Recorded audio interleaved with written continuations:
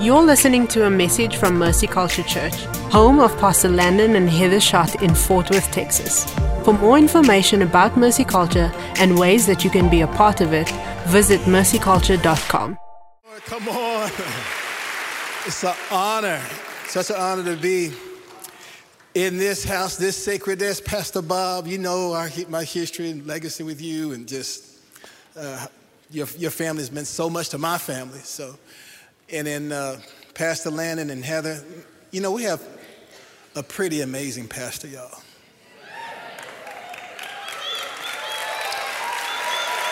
Yeah, it is such great integrity, great leadership. I know more stories of what he's done behind the scenes than y'all can even imagine. Your reputation precedes you. Yeah, one of those amazing emerging apostles in the body of Christ. He already is one, but even more. God is just so much more that he's going to do through your life. Turn with me in your Bibles, or turn on your Bibles, to John chapter 4. We're doing a teaching series, 9 weeks, on the gifts of the Spirit. And so I have the privilege of coming before you to teach on one particular gift of the Spirit, the word of knowledge. Never preached this before, so this is hot off the press. All right, I've been up since like 2 or 3 in the morning, just geeking out over this message, because I've never studied this so in depth and didn't realize how rich this is. I've operated in the word of knowledge, but to teach on it, I've never preached a message on word of knowledge. So picking up where Pastor left off last week, I want you to read John 4:7-15 with me. It says this: a woman from Samaria came to draw water. Jesus said to her, "Give me a drink." For his disciples had gone away into the city to buy food. The Samaritan woman said to him, "How is it that you, a Jew, ask for a drink from me, a woman of Samaria?" For Jews had no dealings with Samaritans. Jesus answered her, "If you knew the gift of God and who it is that is saying to you, 'Give me a drink,' then you would have asked him, and he would have given you living water." The woman said to him, "Sir, you have nothing to draw. Nothing." Yes, blah, blah, blah, blah, blah. Anybody get an interpretation for that? So you have nothing to draw water with, and the well is deep. Where do you get that living water? Are you greater than our father Jacob?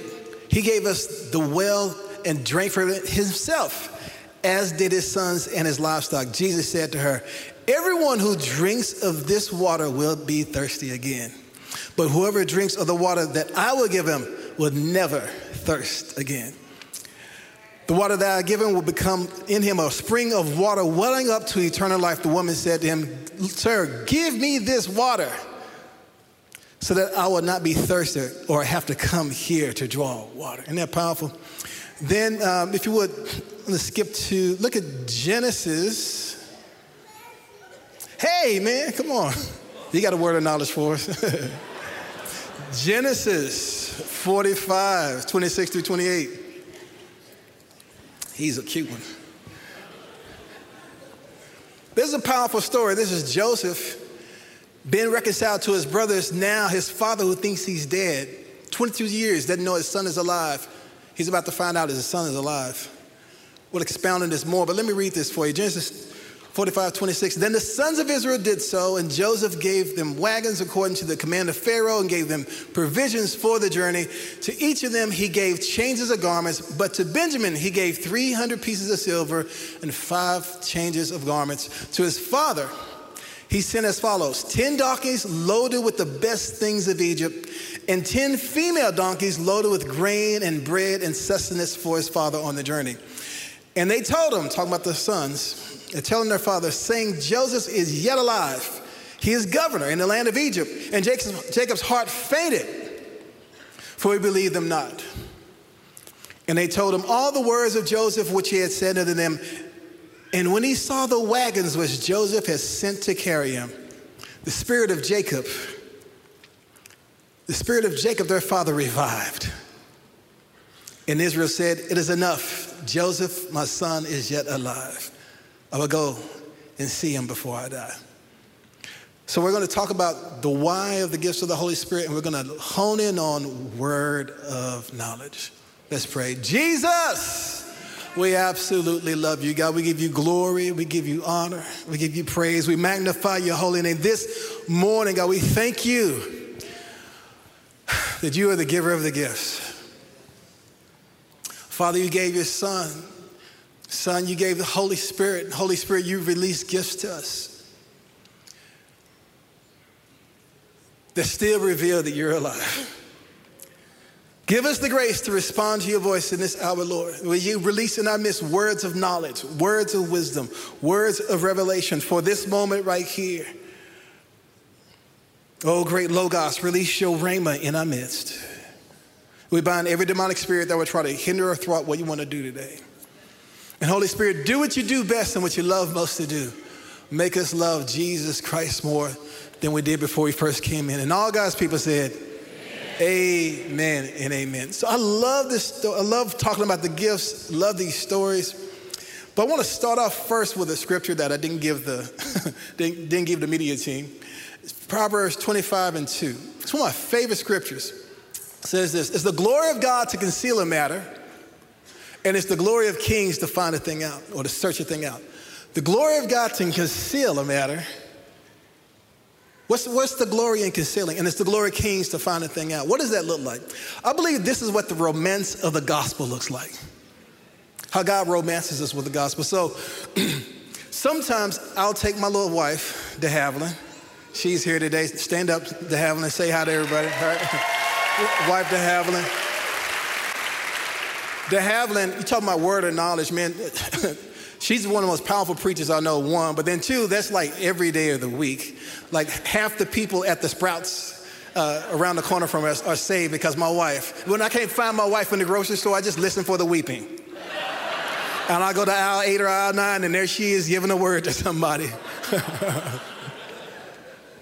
But I still, we still like to date. I like to date her. And so sometimes I'll tell her just get in the car. I'll tell her what she needs to wear, what she needs to put on, and I'll just drive. And she's like, "Where are we going?" I said, "You'll know when we get there." "Am I dressed appropriate?" It's like, "Yeah, you're fine." So one time I did this, and I took her to one of those skydiving. You ever been to those skydiving simulation places? It's like one big wind tunnel, right? And you go in, and there's no David Copperfield stuff. There's no wires. You actually go in there, and wind blows, and you fly. And it simulates what it's like to jump out of an airplane. And so I knew this was inside of her, but I knew if I told her ahead of time, she wouldn't want to go. So I told her what to wear. And she's like, dress kind of down for one of these things that you like to do. I was like, "Yeah, you'll like it when you get there." So we get there, and we pull up to the place. She said, "Wilford, there's no way I'm going inside that building right there." I had no idea. I said, "I know it." I said, "But you're going to love it." She said, "I'm not going in there, y'all." She comes with me into the place. We go up to the elevator. "I'm not going in there."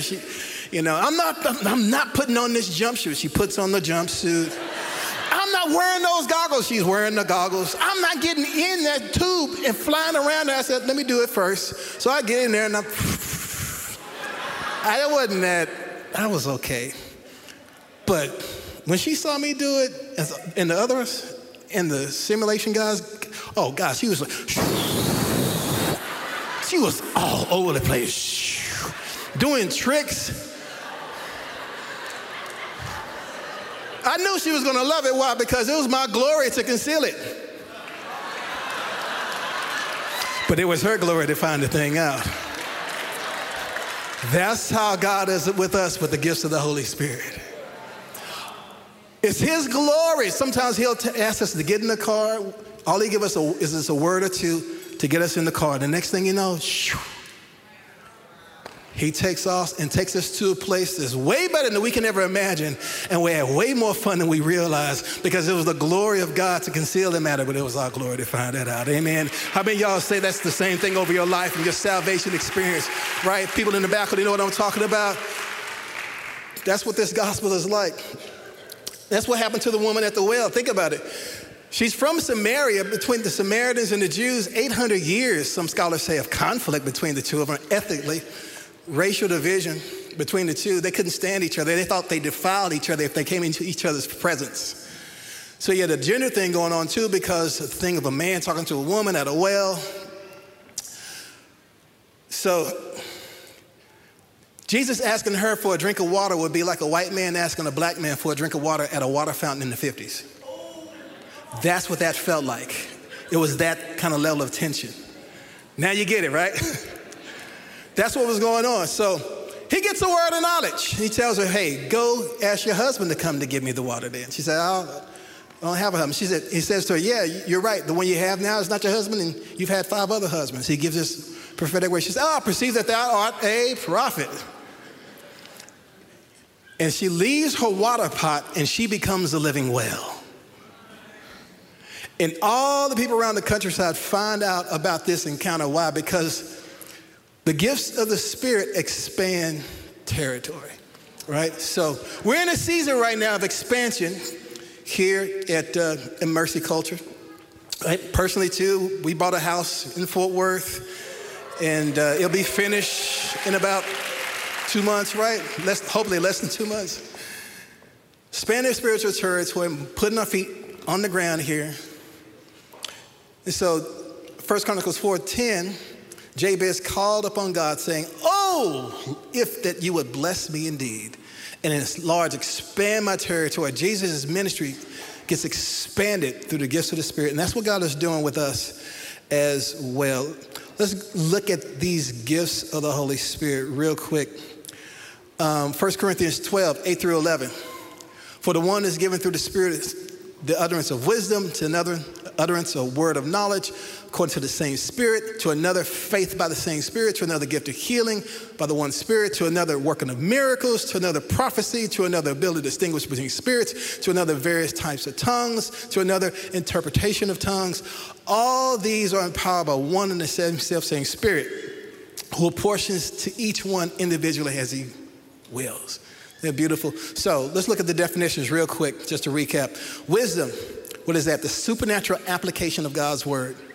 The word of knowledge is the supernatural ability to know and understand mysteries of heaven and earth. It's more than, we'll get into that in a second. I won't get it myself. Faith, the ability to believe God for the impossible. Healing, the journey of wholeness of a person's mind, body, or spirit to operate in the way God intended. Miracles, supernatural power, the manifestation of the impossible. Prophecy, the empowerment of the Holy Spirit to edify, warn, announce, or reveal future.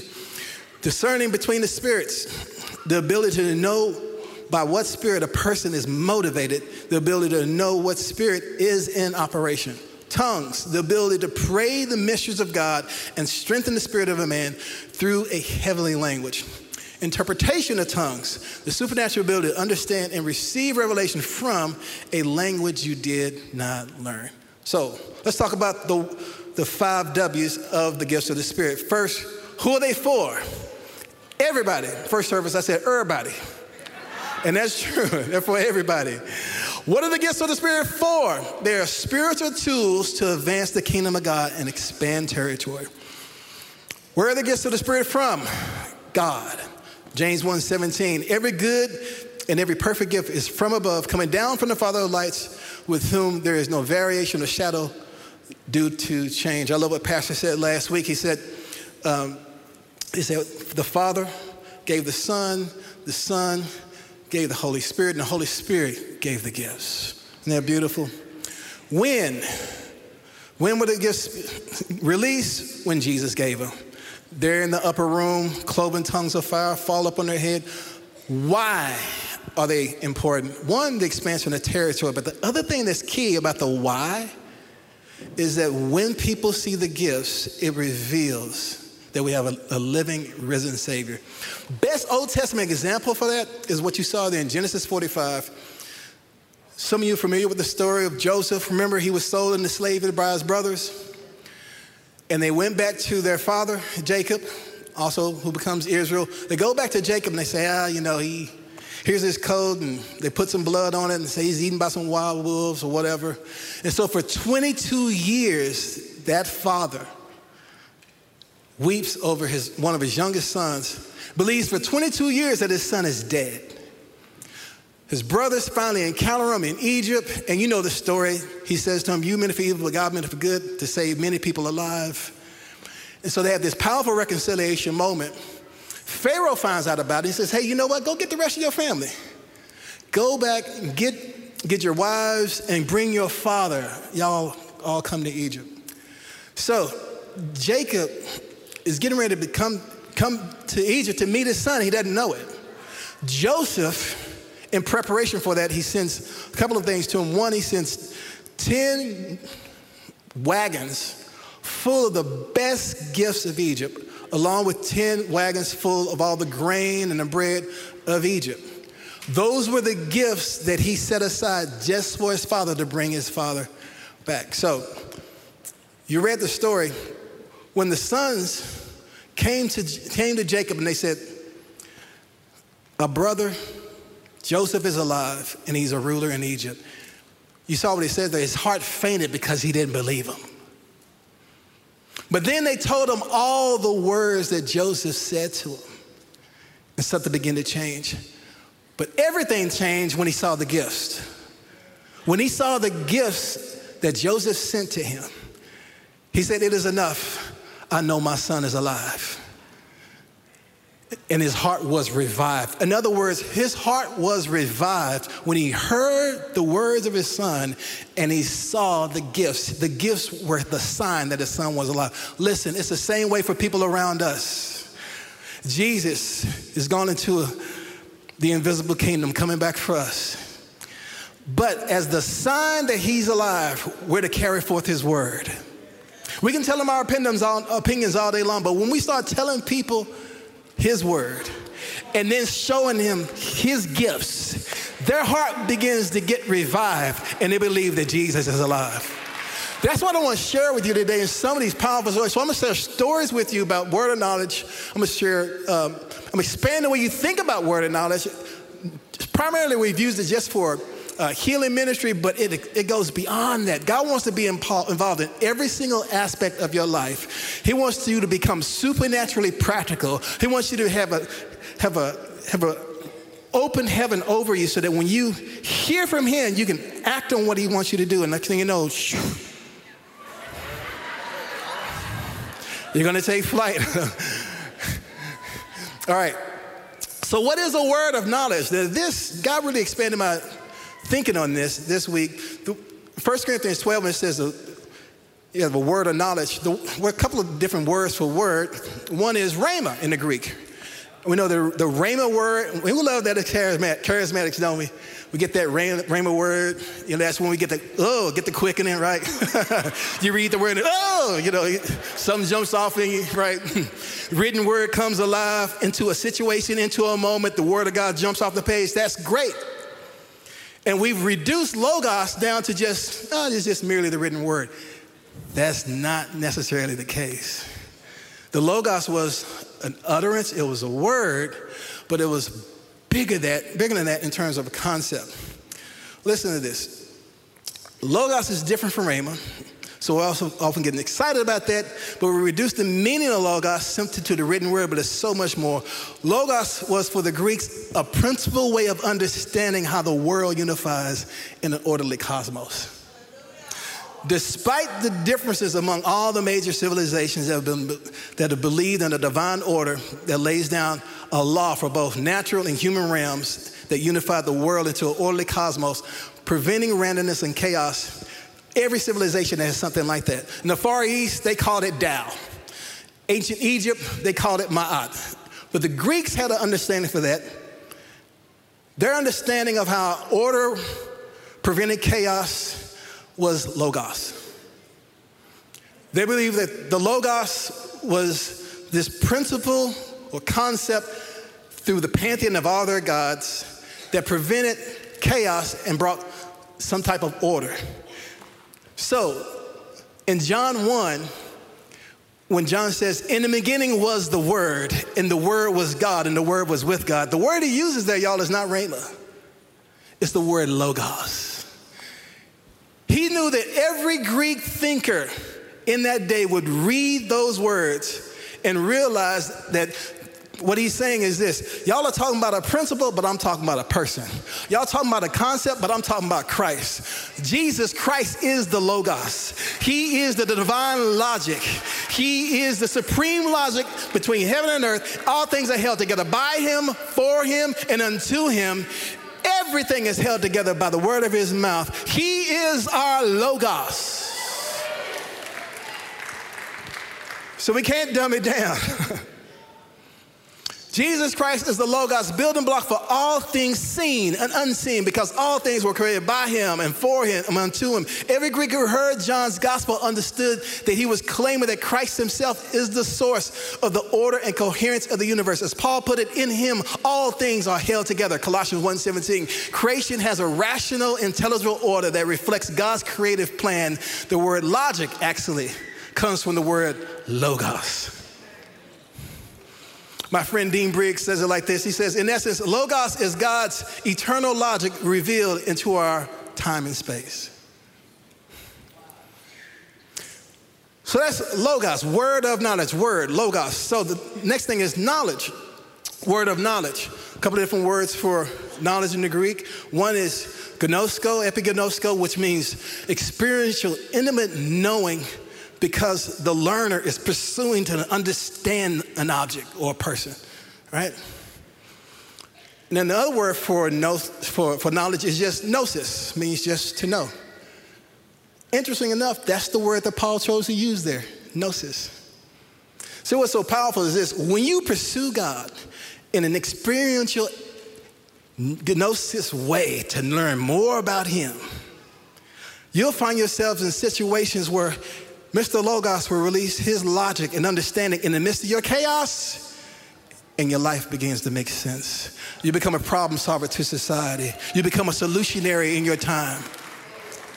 So words of knowledge are not just relegated to just this one specific realm for just healing ministry. I want you to think of it even beyond that, in a different realm. Word of knowledge are God's inspired thoughts coming into human minds. And they come in different ways to help us understand the mysteries in heaven and in earth. Jeremiah 33:3 says, what? Ask of me, and I'll show you great and mighty things you know not of. Question is, who's asking? Ask. It's for the asking. It's for the asking. Though many times used in healing ministry, I talked about that. So let me talk about how this is not just relegated to the prayer room, but also for the boardroom. From the kitchen table to the boardroom. I believe words of knowledge, God wants to release them. I'm telling you, even in this church, creativity, innovation, inventions, it's about to go to a whole nother level. First time, I try to think back, when's the first time I ever received a prophetic word? When I first ever received a word of knowledge or something like that. And I think back, it was when I was 16 years old. 16 years old, went to go visit my grandmother. She lived on Verbena Street there in south side of Fort Worth. And she was something else. How you like that? It's a good catch. Thank you. I'm on the good hands team.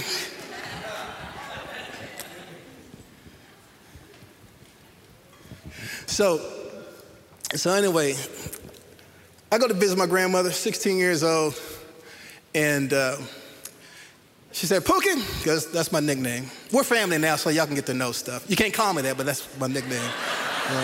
When I graduated, everybody shouted, Pook. I was a basketball player. I was pretty good. Don't let the little patent leather shoes fool you. I'll cross you up. Back in the day. I don't have the skills like I used to, but back in the day. 16 years old, I'm at our house. He said, Pookie, see that pot in the backyard? I said, what pot? The pot over there in the backyard. Look at it. It's like, what? He said, boy, don't you see that blanket pot back there? Look over there. Turn it. Yeah, she was kind of like Madea, all right? She quotes scripture, but she'll cuss you out every now and then, too. My grandmother was something else. Finally, I see it sticking halfway up out of the ground. I said, yeah, I see that pot. She said, God gonna use you with that pot someday. I'm gonna make sure before I die, Ned give you that pot. That was my father's nickname, Ned. So what's so important about that pot? She said, boy, that pot come from slavery. They used it for cooking, but they secretly used it for prayer. And they didn't pray for their freedom. They prayed for the freedom of their children and their children's children. So I talked to my dad the next day about it. He said, oh, yeah, I remember that story. Harriet Lockett My great-grandmother used to tell me the story. He's 5 years old. I used to trump clothes in that pot and wash clothes. We didn't have a washing machine, but my feet were the agitators. I washed clothes in that pot, and my great-grandmother would tell me how that pot was used by the slaves to pray for our freedom. He said they would turn it upside down and prop it up with some rocks and lay flat on the ground and pray underneath the opening between the ground and the kettle so that the kettle pot muffled their voices as they prayed through the night. So that pot, long story short, I wound up taking that pot, y'all. I've taken it all around the world to remind people of the prayer bowls in heaven. Remember Revelation 5:8 said, "There are golden bowls in heaven full of incense, which are the prayers of the saints." They use that pot as an acoustic means to get their prayers from being heard. But listen, there's a prayer bowl over Mercy Culture. There's a prayer bowl over your family. There's a prayer bowl over Fort Worth. There's a prayer bowl over Tarrant County. God's looking for a new generation to resource the prayer bowls once again. So long story short, and a few other prophetic words, I had this dream with Dr. King in it, where God dealt with me about unforgiveness issues that I had with the race issue growing up. So my friend Lou Engle said, share that dream at the Lincoln Memorial, MLK Celebration Day. There was a white guy, who I didn't know at the time, who was led to that gathering because of a dream. Had a dream about the man over the event and didn't know he existed. Looked him up on the internet, saw the same man from his dream. He freaks out. He comes to that event. We became friends. We've been friends for almost 18 years now. Well, fast forward. That white friend of mine, Matt Lockett, he found out that the Civil War ended in his family's front yard. So we thought, man, what a cool coincidence. I have this kettle pot where slaves pray for freedom. Yeah, this house where General Lee fought his last battle. We thought, what a cool coincidence. But then we stumbled on more research and we learned that it was his family who owned my family where the kettle pot came from. And we met at the Lincoln Memorial, both led by dreams, to the place where Dr. King said, now I have a dream speech. I have a dream that one day the sons of former slaves and the sons of former slave owners will be able to sit together at the table of brotherhood. So maybe grandmother was on to something when I was 16 years old, sitting at the kitchen table, looking at a pot in the backyard saying, boy, God's going to use you with that pot someday. I don't know all, but I know, I'm going to make sure you get that pot. Why? She got a word of knowledge. For me, words of knowledge, I remember the first time I really received, so let's let you into my process a little bit. When you get a word of knowledge, just say what you see or say what you hear. Some people see pictures, right? You get a picture, all of a sudden it comes to your mind, or you hear something, right? Sometimes in dreams, you get a word of knowledge. We'll talk about that in a second. So I remember, I think it's 2002, I'm on a plane, and all of a sudden, I feel a word of knowledge come on me for the person sitting next to me. This young lady, it's like the Holy Spirit just was on me like a blanket on the plane, just shoop. So I looked next to him and I said, young lady, you're from Southern California, right? She said, yes. I said, not LA, but somewhere close. She said, well, I'm from Fresno, but now I live in Long Beach. I said, oh, you go to Long Beach State, right? And she said, yes. I said, you're a psychology major? She said, yeah.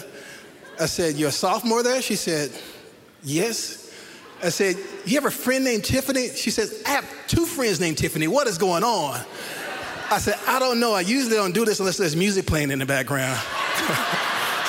All I know is that God, he really, really loves you. Jesus has an amazing plan for your life. I start prophesying about an Esther anointing coming over her life, all these things. And this whole thing starts to lift. And the Lord said to me, ask her name and tell her there's something very precious about her name. Pastor Ladden, I literally said this. I said, okay, God, this has been so good. Why don't you just tell me her name? And then I heard the Lord say, no, stick with the script. Ask her name and tell her there's something very precious about her name. So I said, the Lord is telling me there's something very precious about your name. What's your name? She said, my name is Zion. I said, Zion, did you know your name's in the Bible? So I turned to Isaiah 62 and started reading, for Zion's sake, I would not keep silent till her name becomes a praise in the earth. And it goes on to say, and our land should be called married. And when I said married, she said, okay, I'm freaking out now because I'm traveling across the country to be in my cousin's wedding. I said, now the Lord's telling me there's something precious about your last name. What's your last name? She said, my last name is Reddy. I said, did you say Redding, like Otis Redding? She spelled it for me 4 times. Girl's name was Zion Reddy, and she was traveling from California to Kansas City to be in a wedding. And the Lord spoke to me and said, just as you have prophesied an Esther anointing over her life, I've betrothed myself to a fatherless Esther generation. And just as I major in psychology, I'm majoring in the heart and soul of the next generation because there's a major battle going on for the heart of this nation. And I'm getting Zion ready for a wedding. And I'm marrying different races. I'm marrying different movements together. And the synergy of this agreement is going to break the power of the death culture in your nation. And it's actually became a prayer strategy found to pray for America. And all I know is, I've been flying ever since because I got a word of knowledge. So then I have friends who get words of knowledge that kind of just freak me out. I have friends, I have a spiritual son actually, who sometimes he gets phone numbers of other people through word of knowledge. All right. And my friend Sean Bowles is kind of one of those guys. I came up to him after a meeting, just to give an example of what's available to you, okay? Came up to him after a meeting once, and I was just kind of sitting in the back because I didn't want to, bring attention to myself or whatever, just sitting in the back because I wanted to talk to him afterwards. I walked up to him and said, Will, I didn't know you were here. He said, God had me write down words of knowledge for people. I felt like I had a word of knowledge for you and your wife, but I didn't see you here. But I feel like this word is for you and your family. You mind if I just test out what I felt like the Lord gave me in prayer? I said, sure. He said, okay, do the dates November 30th and June 13th, do those dates mean anything to you? I was like, yeah, that's my birthday and my wife's birthday. He said, okay, here's what I have written down for this person. Let me see if this is you. New mantle coming to you from Martin Luther King to heal the race issue and to be part of a new movement to bring healing to our nation. I was like, what? Because I knew he didn't know anything about the dream that I'd had with Dr. King. And then he said this, hold up, let me make sure this is you. Does Fawn Valley 1017 mean anything to you? I was like, yeah, that's my address. And I went, it wasn't even the Holy Ghost. I just got scared, right? It did, it scared me. A year later, I wound up in a prayer meeting at the Lincoln Memorial with Dr. King's daughter and Dr. King's niece, and we did a foot washing using that kettle. And at the end of the service, the King family handed out mantles to several leaders, including me, to honor us for our work in the area of reconciliation. When they put the mantle on me, I thought, hold up, a mantle is coming to me from the King family at the place where he gave this speech on the anniversary when he was buried. Sean Bowles must be a prophet. That's what I thought. But this is how words of knowledge work. And so God gives these a lot to confirm your ministry, and that's what he did to me. Peter, but then you also get word of knowledge for your business. It doesn't just happen for people with a microphone. All right? Peter, Luke 5:5, what happens? He's out, you know the story, he's out, he's fishing, and he encounters Jesus for the first time, the rabbi. And what does the Lord tell him? He said, cast your net on where? The other side. Cast your net on the other side. And Simon answering said unto him, Master, we have toiled all night. Look, I'm a fisher, you're a preacher, you stick to preaching, I'll stick to fishing. But then he says, nevertheless, at thy word, I will let down the net. It's an interesting thing. He said, nevertheless, at your word. That word there is rhema. Well, he's talking to Mr. Logos. Anytime Mr. Logos gives you a word, it's always going to be a rhema moment. So y'all know the story. He lets down the net. The nets begin to break because so many fish. He had to call in other people to help him with the load. Listen, that literally happened for a spiritual daughter of mine who lives in Alaska, her and her father. Father's name is Mark Eden, 2008. They always forecast in the summertime what to expect in terms of the fishing in Alaska. So the forecast that year was that it was going to be a bad fishing summer, and it was. It sucked. It was horrible. So Mark is out there on his 52-inch commercial fishing boat. He's out there on the water. All of the boats have gone in, and he's about to go into. Other guys, they're back looking at movies. He said that's what the fishermen, a lot of times they do. They go back and they look at movies. just waiting to see when the fish are going to bite. They have sonar equipment that tells you there's schools of fish down. I remember Jimmy Dance from back in the day, the bass fishing shows. I got any bass fishermen in the house? Yeah, but they have these little sonar equipment let you know if there's schools of fish around you. Nothing's happening. Nothing's popping. They're watching to see if there's jumpers on the water. Nothing. They're about to go in, and then all of a sudden, Mark Eden gets a word of knowledge from the Lord. Cast your net on the other side. Cast your net on the... He has a mile-long commercial fishing net that's about 12 fathoms deep. It's like, Lord, are you serious? He'd already pulled it in, so he tells his daughter and his crew, y'all, let's cast our net out there. Reluctantly, they threw it out. They're looking for jumpers. They don't see nothing. But then all of a sudden, Crystal said she saw jumpers, fish jumping. Then she saw the water begin to boil. And then his nets began to break. He had such a haul that came in. He had the radio to the guys back on the, he said, listen guys, Netflix and chill is over. We got a harvest of fish we got to get in. I need your help because the nets are breaking. He caught 272,000 pounds of salmon. Because somebody got a word of knowledge in the workplace. How many of you want to get a word of knowledge in your workplace? Right now, Father, in the name of Jesus, I thank you for an open heaven. I thank you for Logos word and Rhema moments being released over people right now. In the name of Jesus, whole new levels of creativity. People going to a whole new level. In the name of Jesus. Another workplace example. George Washington Carver. Love this story. You put his picture up. George Washington Carver saved agriculture in the South during the Dust Bowl era because of a word of knowledge about the peanut. He was a godly Christian man. Here's what he said. He said, when I was young, I said to God, God, tell me the mystery of the universe. But God answered, that knowledge is for me alone. So I said, God, tell me the mystery of the peanut. And God said, well, George, that's more nearly your size.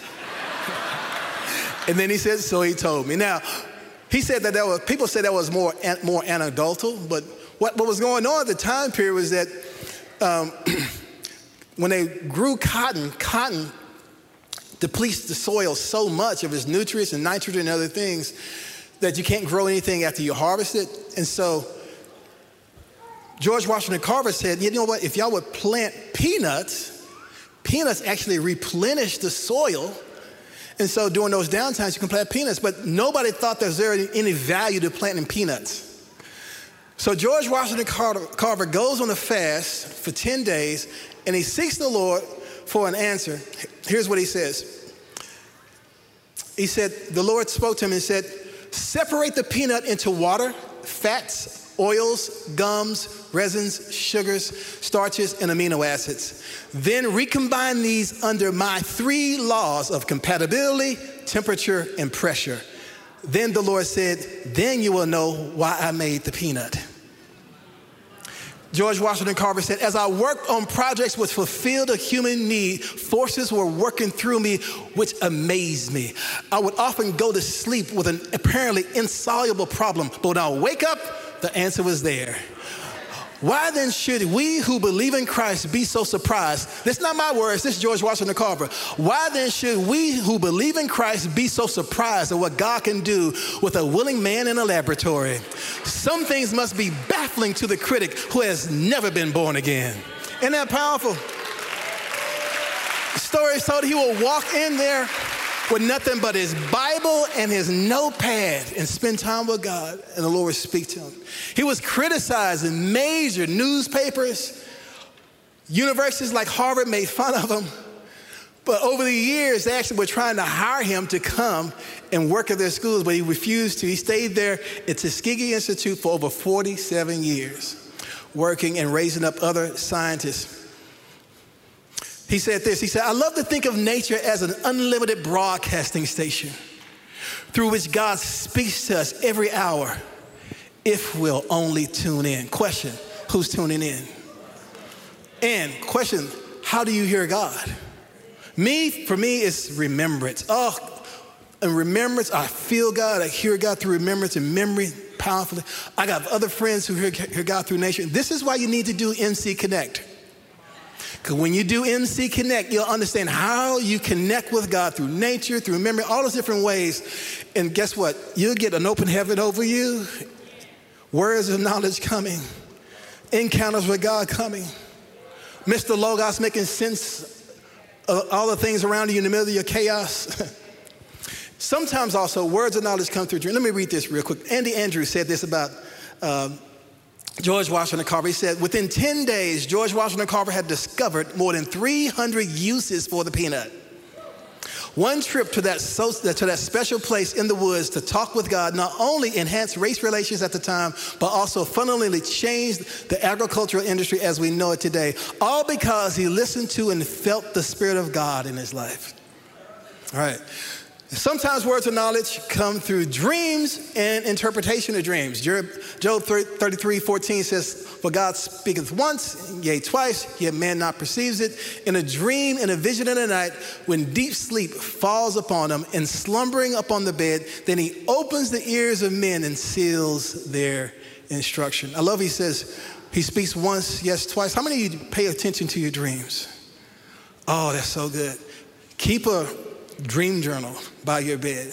At least keep your phone by your bed sometimes and record your dreams, because to the degree that you steward your dreams, I'm telling you, God deposits some things in there in a powerful way. I think he's going to do that more with all of us in this congregation.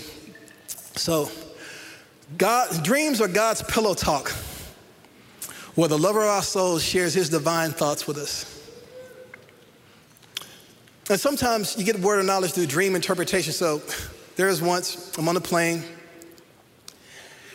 and it was during the time where I didn't have the money to buy the real cool headphones. So I'm on the plane, and I didn't want to talk to anybody because it's been like several ministry meetings or whatever. So I just wanted to be left alone. So I picked up the biggest, thickest book I could find to like send the message like, I'm into this book, don't talk to me.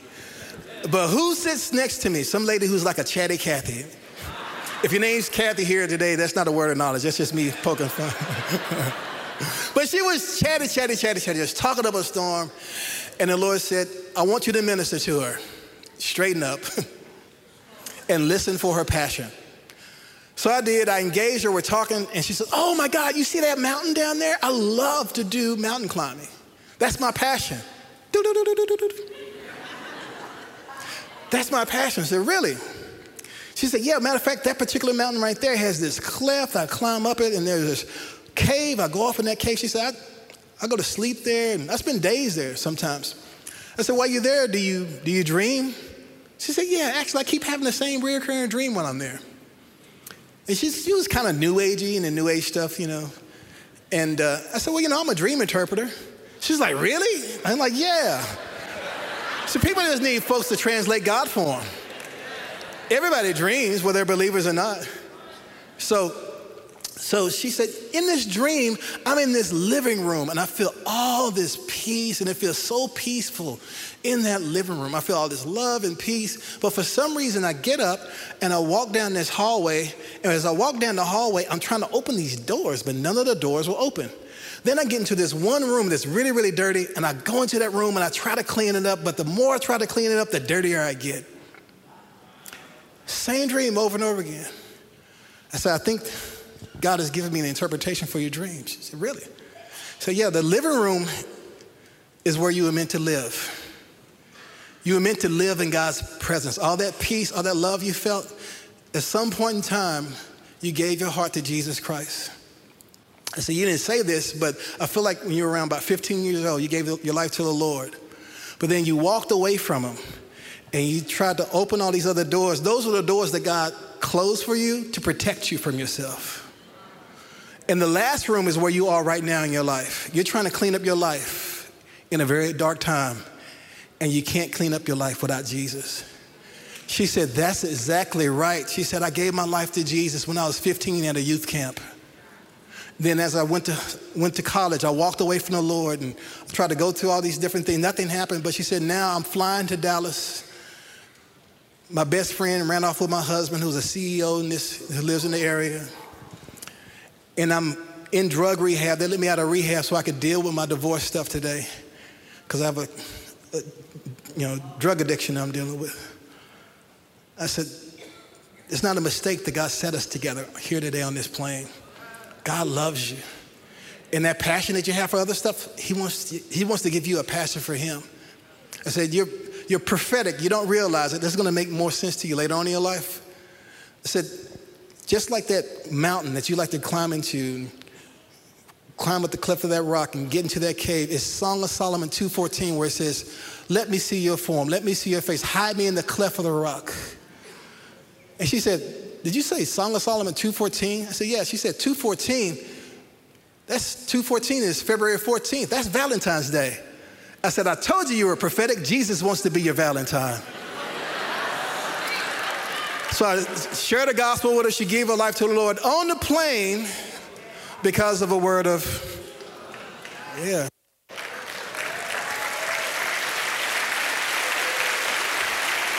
Because of a word of knowledge. Here's another one. Put up this gentleman right here. This is William Merrill Voorhees. You'll love this one, Pastor Bob. William Merrill Voorhees, he was an architect who went to Japan and went there before the Second World War.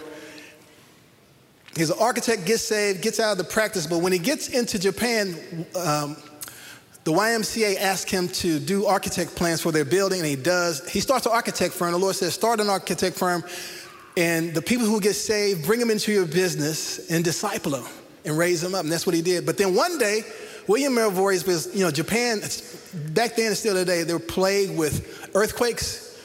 So William Merrill Voorhees has a dream one night. In the dream, he sees these spacers that he can put in different places in buildings so that if an earthquake happens, the building wouldn't fall down. He wakes up from the dream, puts together what he saw.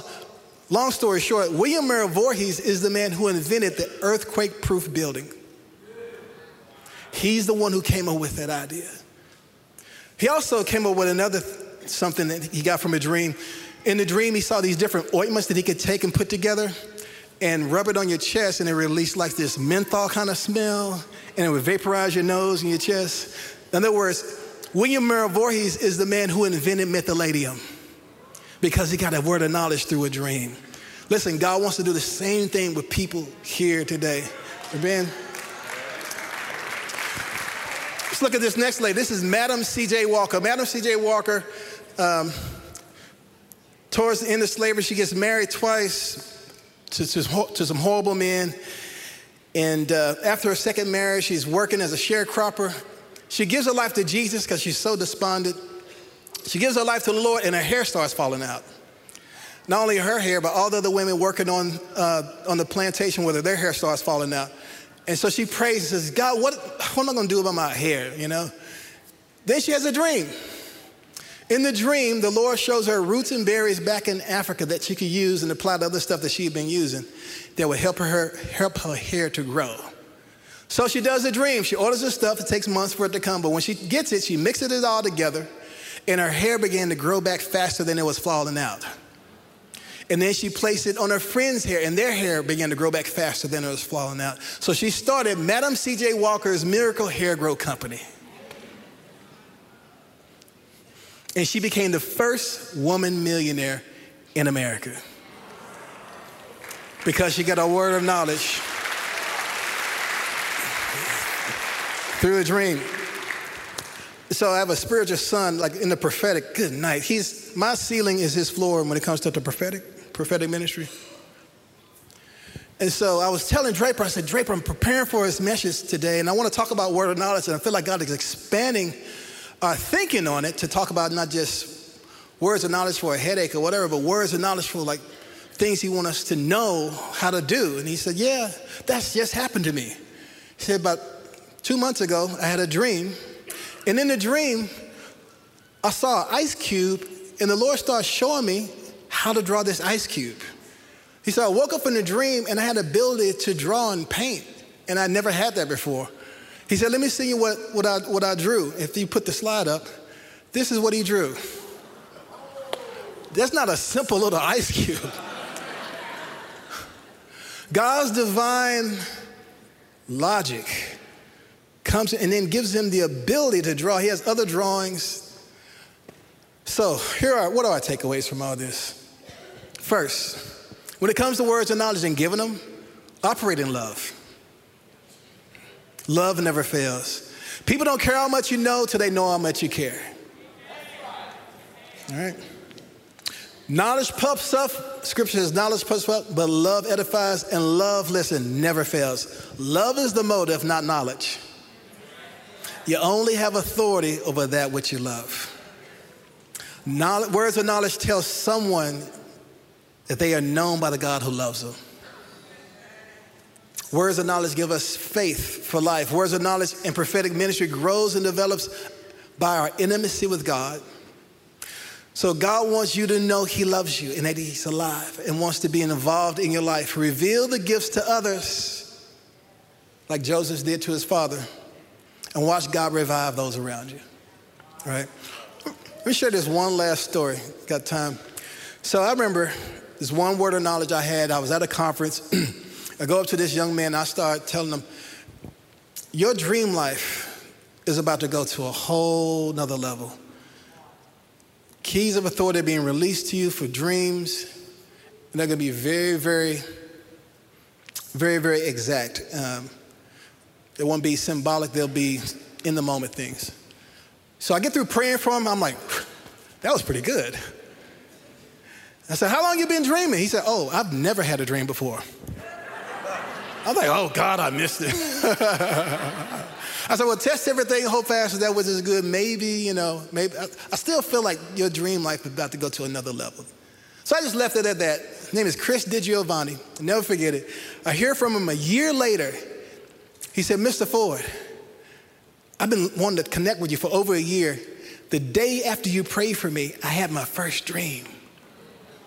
He said, in the dream, I'm with a friend of mine, and we're walking across the street, and my friend gets hit by a car. And he's flying through the air. A car hits him going 40 miles an hour. I knew that in the dream. It was 40 miles an hour. My friend is flying through the air. He falls down. Blood is everywhere. And in the dream, I walk up to him, and the Holy Spirit says to me, decree life and healing over him. So in the dream, he decrees life and healing in Jesus' name. Life and healing in Jesus' name. And in the dream, he sees the blood dry up. He sees the wound healed on his friend, and his friend lives. That was the dream. He said, so I was on a YWAM mission trip, and I shared it with them, and they thought, maybe it's symbolic. He said, but for some reason, I felt like it was literal. He said, well, later that day, I was walking across the street with a friend of mine, and because he's from Australia, he looks for cars coming from the opposite direction. He gets hit by a car going 40 miles an hour. My friend is flying through the air, and while he's flying through the air, the Lord reminded me of the dream. He sees his friend laying down. He's unconscious. He sees blood everywhere, sees a wound on his head, and the Lord says, do the dream. Question, what are you doing with your dreams? Do the dream. He decrees life and healing in Jesus' name, life and healing in Jesus' name. His friend comes to, the wound heals in front of his eyes. By the time the ambulance gets there, he's well. So they couldn't believe that he was hit by a car going 40 miles an hour. So they kept him in the hospital for a week, checking him out. And they couldn't find anything wrong. Thankfully, a businessman paid the $10,000 hospital bill.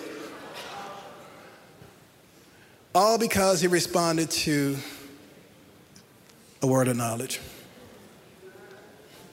That's what's available to you in this whole realm. I'll close with this. George Washington Carver said, no individual has any right to come into the world and go out of it without leaving behind him a distinct and legitimate reasons for having passed through it.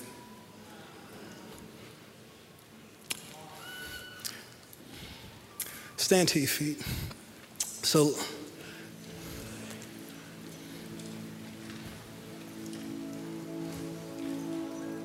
we have a couple of words of knowledge, and then just two ministry team here, the staff.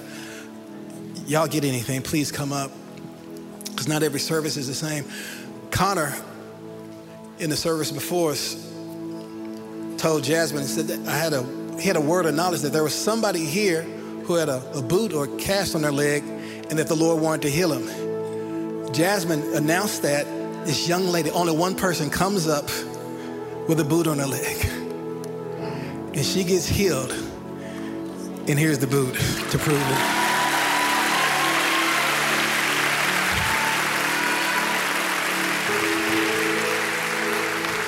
The beautiful thing about the gifts of the Spirit of the giver is the giver. He's alive. He's alive. And he wants to be actively involved in your life. So first, for spiritual healing, if you hear and you don't know Jesus Christ as your personal Lord and Savior, yeah, maybe you've been wrecked by life. But Mr. Logos wants to release a rhema word into your moment right now to bring healing to you. So you hear, you don't know Jesus as your personal Lord and Savior. Just raise your hand. We want to pray with you. You want to know him. Anybody at all? Maybe you're online. Just repeat this prayer to me, everybody. Father God, I confess that I'm a sinner in need of a Savior. Fill me with your Spirit, the power of your love. I lay down my life to receive the gift of your life. In Jesus' name, amen and amen. Never want to take that for granted. Other thing I want to hit on, we talked about this in the first service too. My wife this week was dealing with an issue with her. Actually been dealing with for about 2 months. Couldn't fly on planes without feeling pressured. Pressure that made her cry. She had water in her ear because of a complication from allergies. She went to an allergist. He saw the water in her ear. He thought, okay, try this. They tried all these different things. Then finally, he sends her to an ear, nose, and throat doctor. But before she gets to the doctor, she has a dream. And in the dream, her ears are hurting so badly that she's about to go deaf in the dream. She wakes up in the dream with pain. It alarms her. But later on, I thought, hold up. That dream was actually a word of knowledge from the Lord. There's a deaf and dumb spirit trying to attack my wife. In the natural and in the spirit, trying to block her hearing because she encounters so many people and releases words of knowledge. It was an attack against her ministry. So I go into the room. I pray for her. Other people have prayed. 2 days later, she goes to the ear, nose, and throat doctor.